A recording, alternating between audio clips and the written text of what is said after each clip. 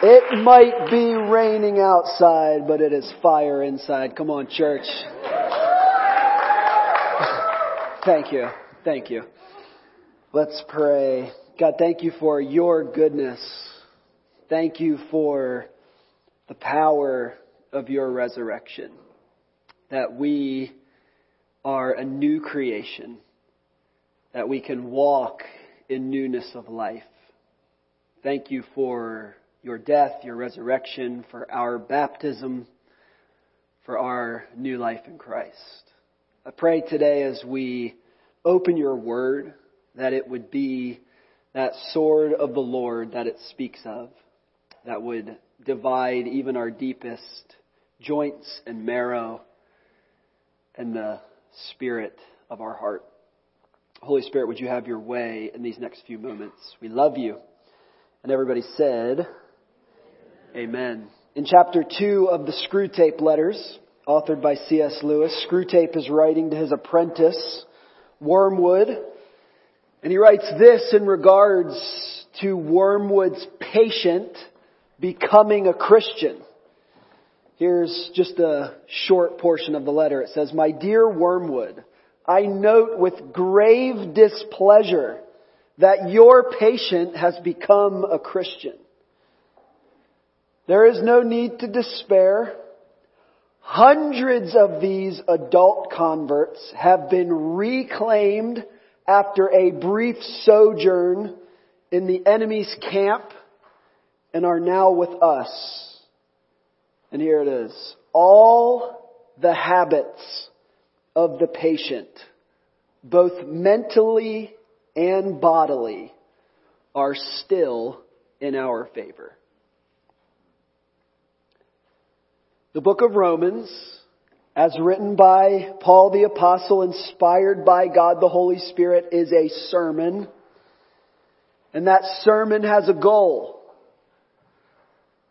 The goal is discipleship. The goal is to look like Jesus.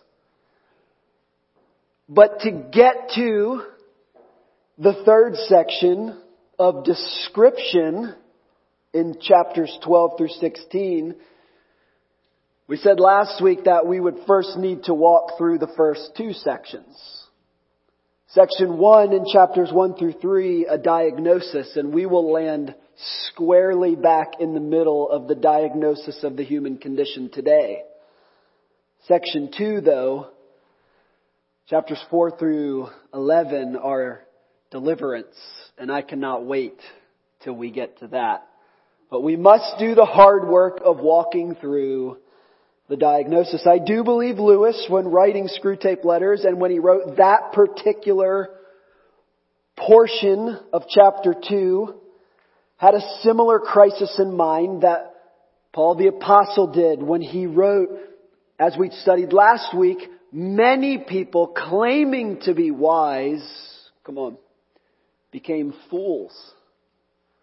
Or perhaps James, the brother of Jesus, when he wrote that we ought to be doers of the word, not simply hearers only. What does it mean to be a Christian in the 21st century United States of America by name, but with no life to match it? Must there be fruit, right? I think one of my favorite ways to think about it is if it's God's grace that has gone in, it will certainly find its way out. Super important. What does it really mean to say you're a Christian but have no evidence? I don't think that Jesus ever had that kind of following in mind. If we just consider Jesus' words about what it would look like and what the cost of discipleship would be, he would say things like this: "Follow me and I will make you fishers of men." He would say, "Daily pick up your cross and follow me." Faith alone can save, and I want to be clear, and we're going to get to that in deliverance. But saving faith is never alone.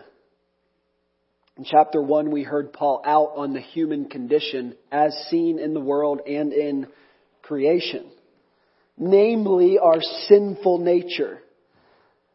And when we come to chapter 2, I don't know about you, but because I know deliverance and description is coming, this felt like a surprising turn to me in chapter 2.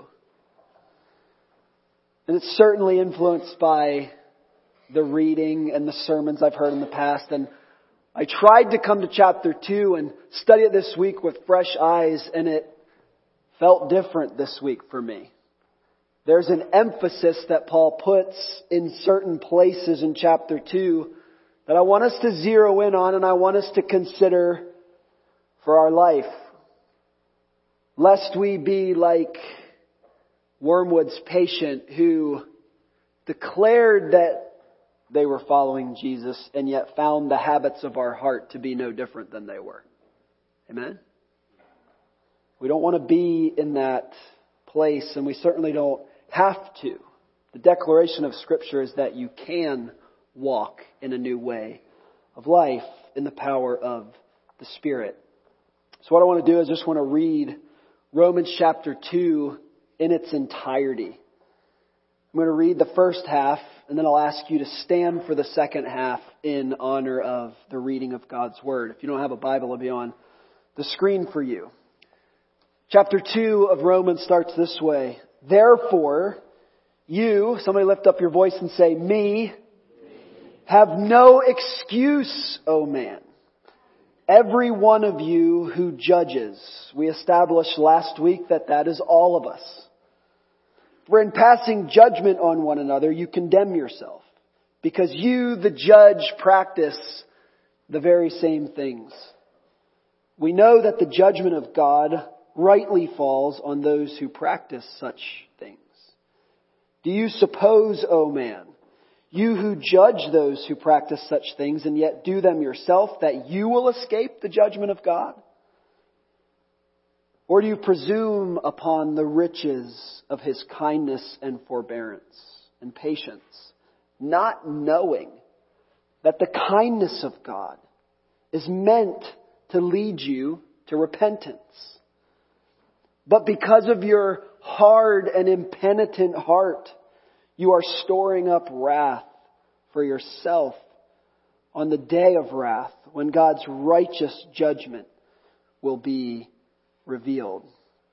If you weren't here last week and you're struggling with that verse, that's okay. I invite you to struggle with it. It is a struggle.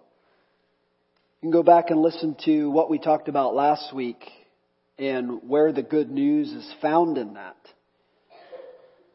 Verse 6, He will render to each one according to his works.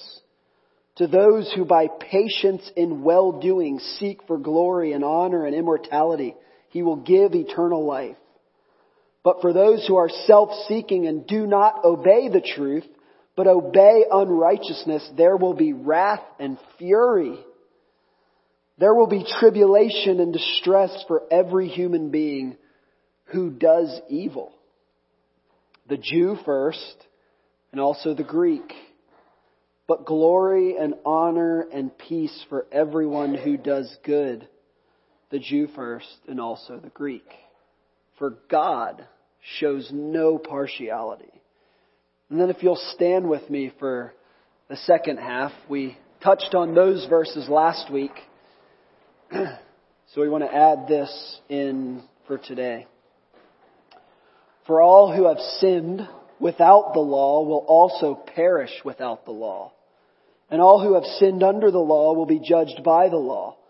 For it is not the hearers of the law who are righteous before God, but the doers of the law who will be justified.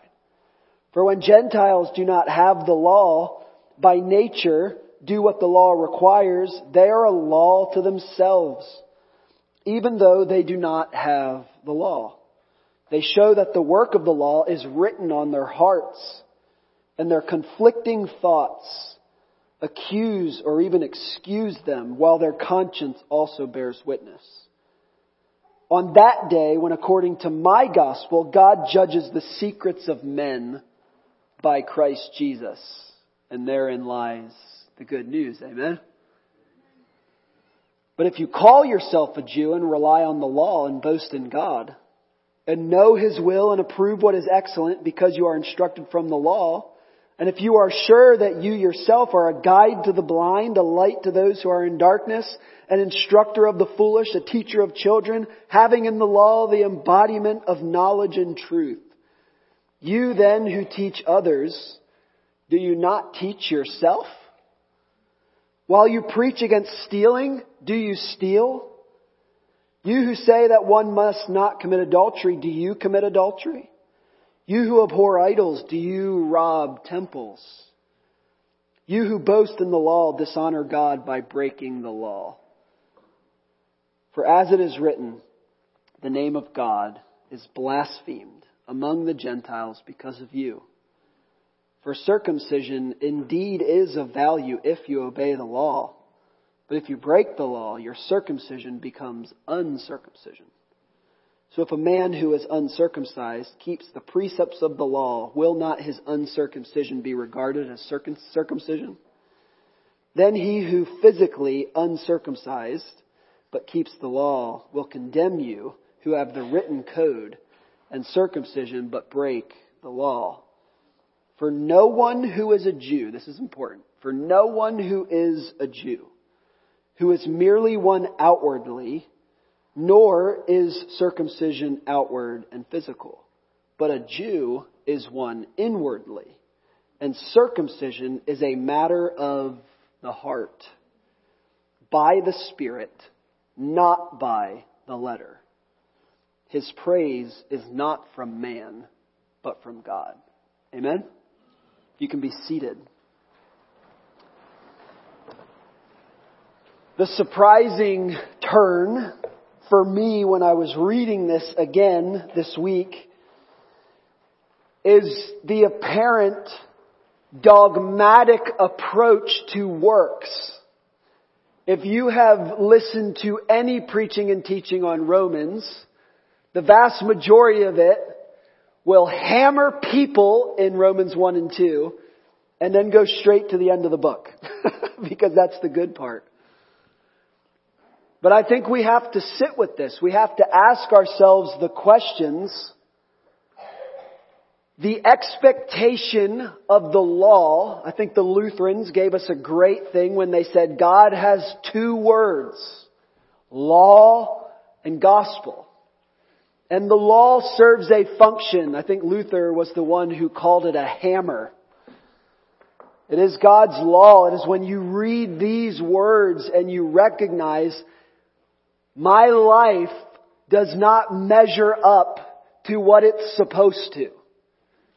And I think the invitation that I want to make to you is that even on my best days, even on the days where I do the pastoral things that you need me to do,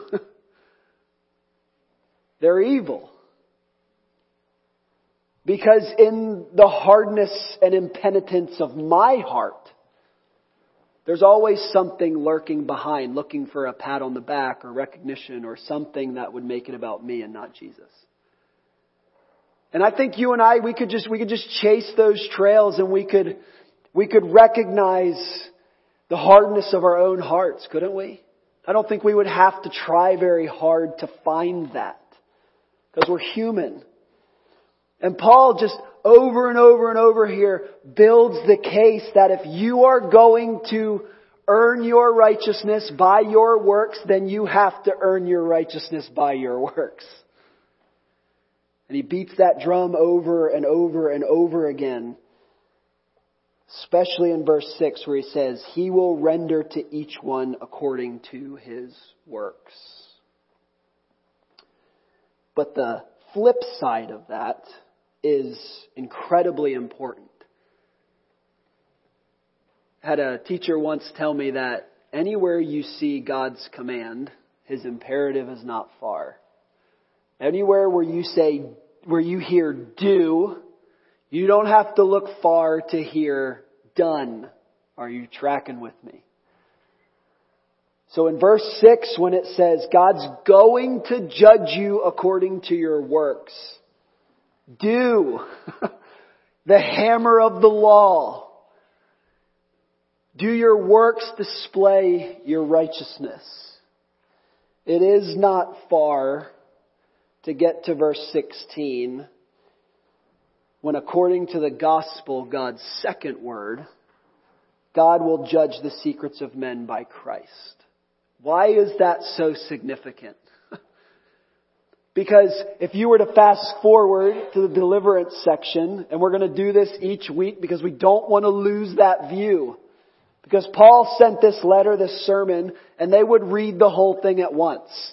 And so we have to keep the whole thing in view as we read every word. It all goes together. It's all really important, because what Paul's going to do in Romans 7 is he's going to say that. He's going to say, I know who I'm supposed to be. I know what the law calls me to be. But wretched man that I am, I do the things that I don't want to do. I don't do the things that I want to do.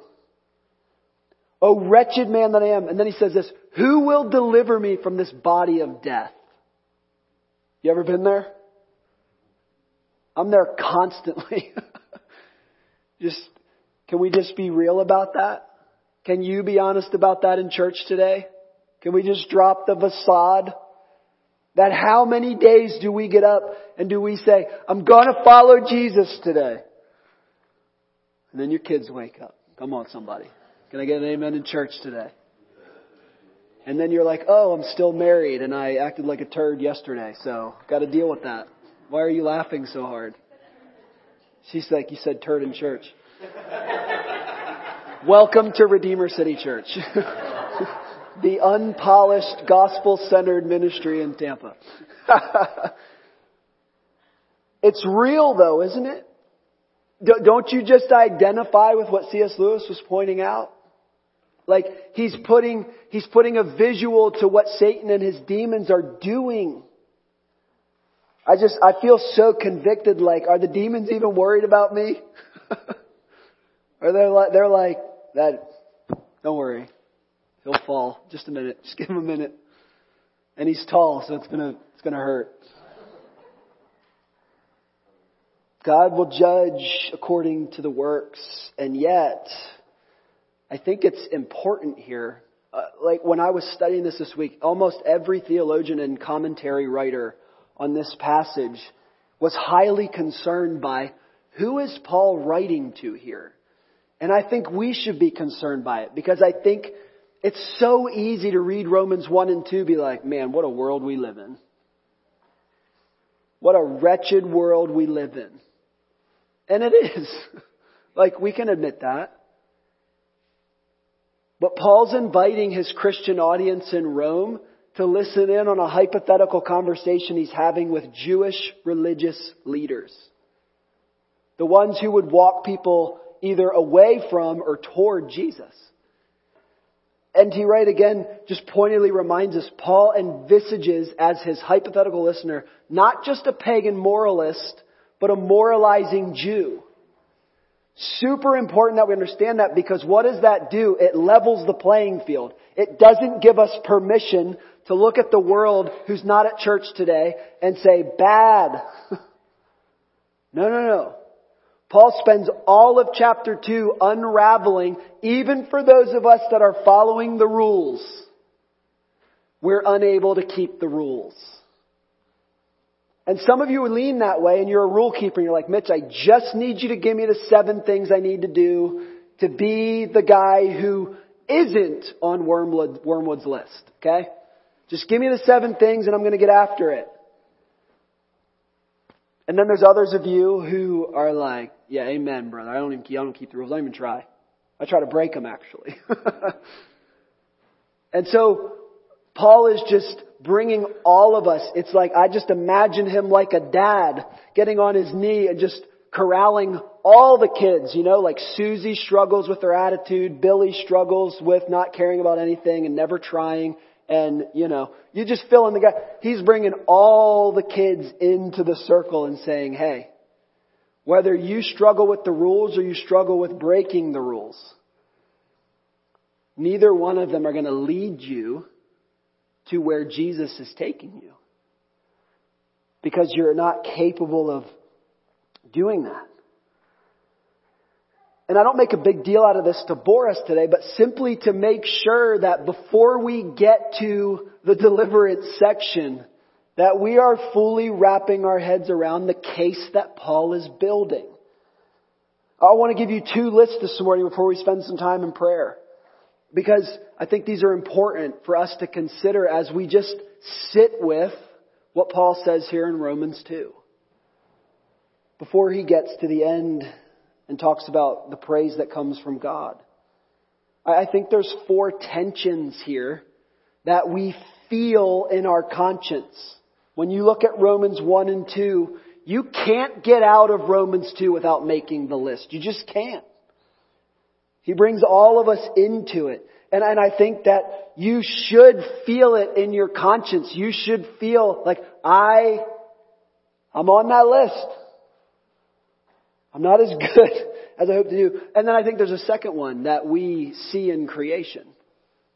Scripture even talks about that the whole creation groans with anticipation. We're going to get there in Romans.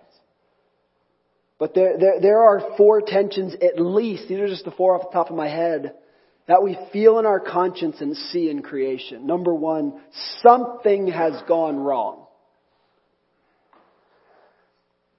We use the language of brokenness here at Redeemer City Church because every single one of us, something is wrong. Something's wrong in me, something's wrong in the way that, like Romans 7 says, I can't get around the corner to do all the things that I know I'm supposed to do. What is going on? I've been a Christian for how many years and I still get angry at people when they cut me off. Or whatever it is for you, I still go grab that substance, or I still get on the computer, or I still, whatever it is for you, whatever your vice is, why? There's something wrong. We could then go number 2 and we could step outside of our own heart and say there's something globally wrong in the world.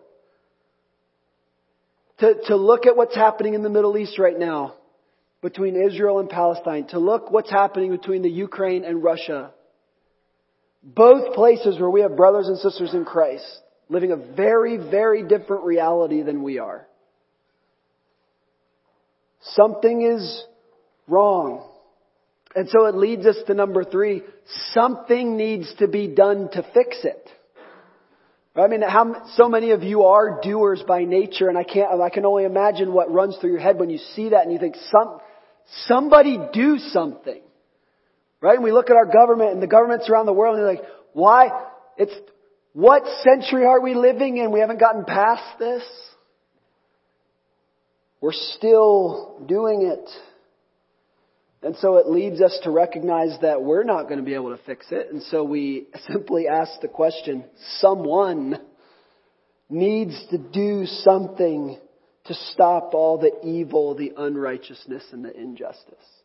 You see, what is so encouraging to me about Romans chapter 2 is that for all the talk of God's wrath and what we don't like about that, if you will consider those 4 tensions, you have to come back and say, I'm glad somebody is not happy about the things that are happening in our world, and that somebody, that evil makes him angry, and there is a day coming where he can make it all right. You see, even in Romans 2, there's good news that God is going to judge the secrets of men by Christ. And so what is the difference? That God is not willing that any should perish, but that all should come to repentance. It's just good news that I hang on to, that I don't understand all 4 tensions. I'm not sure I even have my head totally wrapped around Romans 2. But what I do know is that we have a good Father who sent His Son to right the wrongs that I see literally everywhere in me and around the world. And we need that hope. Because somebody has to be able to take those problems and solve them.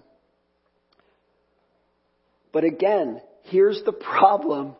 Even in feeling those tensions, there is a universal human longing for righteousness. There is. Now that definition of what is right is very different depending on where you are in the world. So we acknowledge that. But let's just bring it into Redeemer City Church. Let's bring it into our own hearts. Is it not easier for all of us to see the sin in someone else and not see it in us? Isn't there an invitation here in Romans 2 to look at yourself and say, maybe I need to try to not see everyone else's sin this week, and let's just work on mine. Right? The scriptures talk about it in many places. One of the great illustrations is that you would pull the beam out of your own eye before you worry about the toothpick in somebody else's. Oh, no amens today. Surprising. I'm up here confessing my sins to you and you won't even give me an amen. Couldn't hear me. Couldn't hear me. I hear that. So what's the practical outcome of that then? I want to give you another list. Then we're just going to pray. All this bad news needs some good news. What's the outcome of us constantly seeing the sin in other people and not in ourselves? What happens there? What happens when Romans 2 is just happening? I think there's 10 dangers. Let me say it to you this way. There's 10 dangers at least, and I'm sure you could come up with more. I'm sure I could. But I think there's at least 10 dangers when sinners sit in God's seat. Okay? Am I making sense? That if God's in wrath going to judge evil, but we usurp that and we sit in the seat and we judge people, I think there's 10 problems with that. 10 dangers in that. 10 ways that Wormwood would be encouraged that your habits have not yet been broken. Number 1, autonomy. We love the word autonomy. I like to be in authority, but not under authority. Authority is like a bad word in our culture. But I want you to know that in Scripture, authority is a thing. And it's good for you, and it's good for me, it's good for us to be under God's authority. That does not need to be scary today. It is good news for all of us that we would sit under God's authority. Number 2, pride. I was thinking about this week, when I see the sin in somebody else, what is happening there? It's just this underlying belief that people should be more like me. Why am I prone when I see something happening to be well, I told them. Well, I said, or there'll be some global crisis. If what I would do, and then we make jokes we're over solving the world's problems, whatever. But those became cliches for a reason, didn't they? There's an inherent pride, right? And James unpacks this beautifully if you want to spend some time with James this week, unpacking the unbridled tongue and the dangers of it. Who among us isn't in that? Number 3, war. Not like Ukraine, but war in our heart, right? I want to win for my cause and I want to defend my reputation. It's one of the hardest things when somebody wrongs you to just not just step back in and let it rip. Like we say in sport, let it rip, tater chip, right? It's just, we're taught that from a young age. If you're wronged, you retaliate. It's deep. We disciple that into our kids. We disciple that into ourselves. We do it all the time. Number 4, hypocrisy. This is my favorite. Law for you, grace for me. Right? If you do something wrong, you better shape up. If I do something wrong, man, I just need grace. Number 5, deceit. To rename whatever the category is of my sin. Number 6, here's a good one. Blame shift. to excuse my sin. I'm just a victim of something. I win, I earned it. I lose, you cheated. Number 7, a character attack. To attack somebody else's character. To declare the whole of who they are by a mistake, when in reality, we are all living like that. Number 8, negativity. Do you ever just stop and pay attention to what just choosing positivity does to the people around you? Or maybe I could say it this way. Choosing negativity, what does that do to the people around you? I'm really guilty of this one. But listen, we have to wallow in this for a long time to just understand just how magnificent Romans chapter 8 is going to be. Like, I think Paul just is building this case for 3 or 4 chapters because I think we think we're not as bad as we are. Now, there's actually a lot of good in there. And there is, but it comes from Jesus. It comes from being made in the image of God. It comes from being given a vocation as human beings in the world. To be on mission with Jesus, to be His ambassadors, God making His appeal through us. Like, there's so much good to be done. There's so much good to be had. So much good to experience. James says, every good and perfect gift comes from the Father above. Man, there's so much good and beauty and life and hope and peace and joy and happiness everywhere.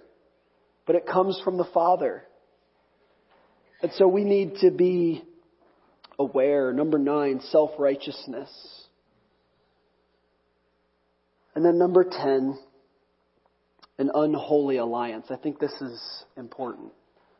An unholy alliance that would recruit others to join me in whatever it is that I'm fighting for. So many things we could consider. But I want to bring you all the way to verse 29 and remind you that in spite of us, God is working. That in spite of us, God is good. And to bring it full circle, whether you struggle with the rules or whether you struggle with breaking the rules, I want you to listen to verse 29 one more time. But a Jew, in other words, one who's been transformed by God, is one inwardly. And circumcision, which is what set the Jewish people apart from other nations, is a matter of the heart. But look at this. Do not miss this. Or chapter 2, you'll just go home and you'll cry. Look at this. By the what? Spirit. By the Spirit. Not by the what? The law. Yeah, the letter of the law. His praise is not from man, but from God.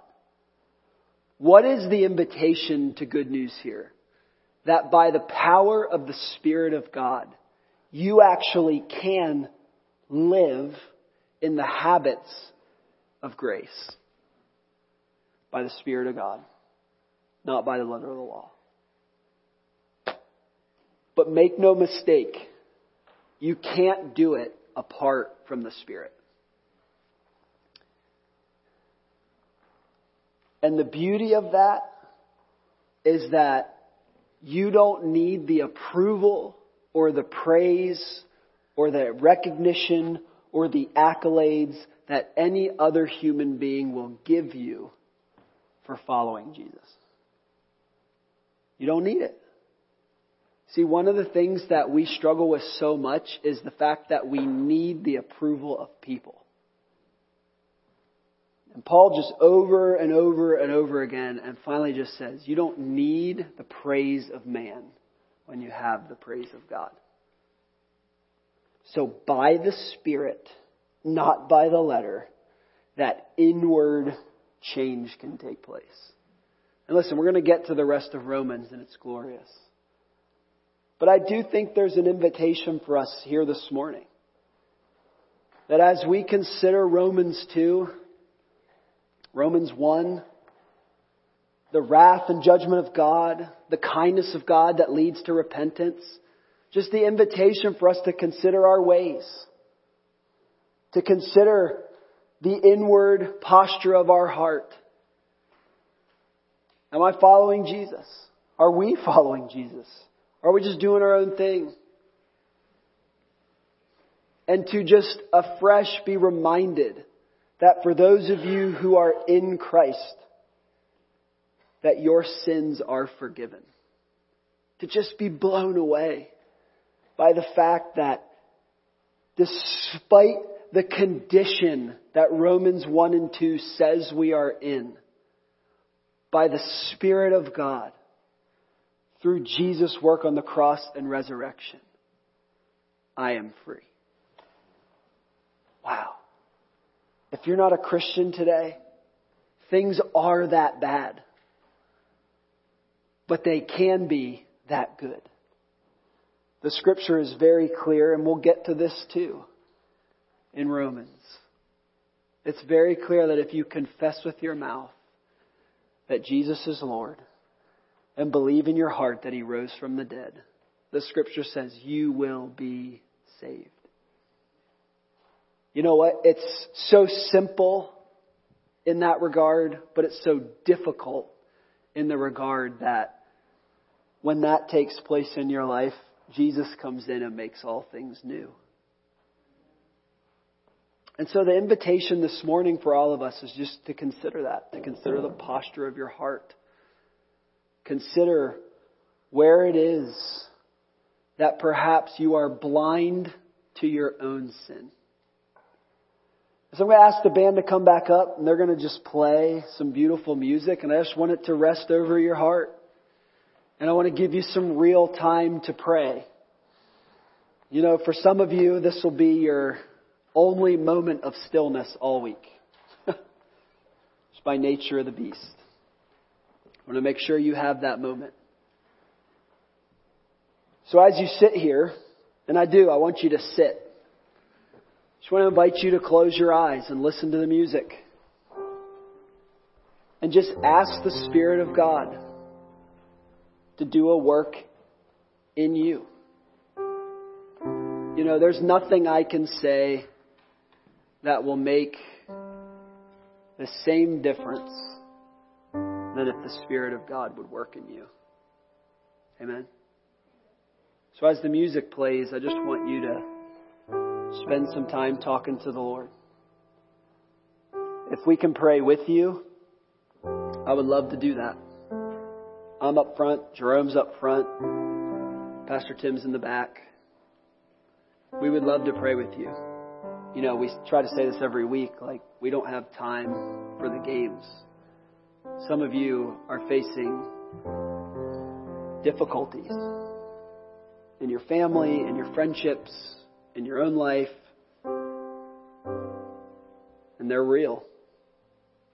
And we just want you to know as a church family that we love you. We want you to know that Jesus loves you, that He's forgiven you, and He wants to hear from you. So let's just take a few minutes as a church family in the silence as the music plays to talk to Him. And then in a minute or two, I'll come back up and I'll pray for us, and then we'll sing again. So just take a couple minutes to yourself.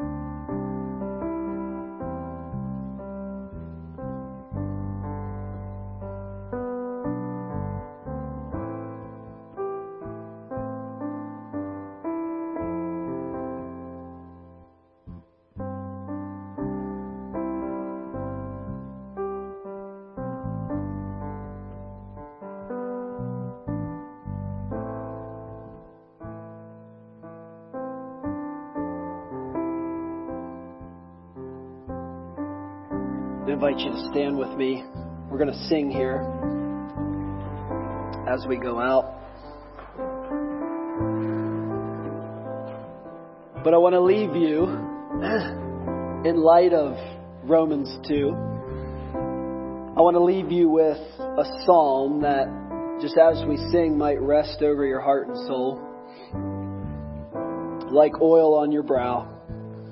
Psalm 32, 1 and 2 says this: Blessed is the one whose transgression is forgiven, whose sin is covered. Blessed is the man against whom the Lord counts no iniquity, and in whose spirit there is no deceit. You're loved, church. You're loved by God. You're loved by us. And I pray that as you leave this week, that you would know that, and that you would share that. Amen. Let's sing this out as we go. As we go into this closing